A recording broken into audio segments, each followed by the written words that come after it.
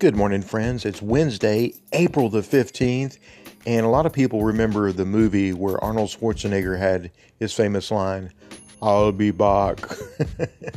Well, we just got through celebrating Easter, and Jesus promised he would raise from the dead. And another one of his promises, he said, is that he would soon be back.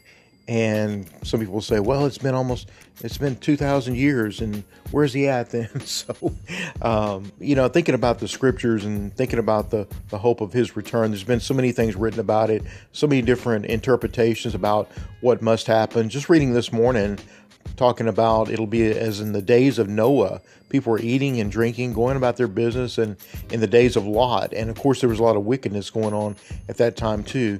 And then it says that two will be in the bed, one will be taken, one left.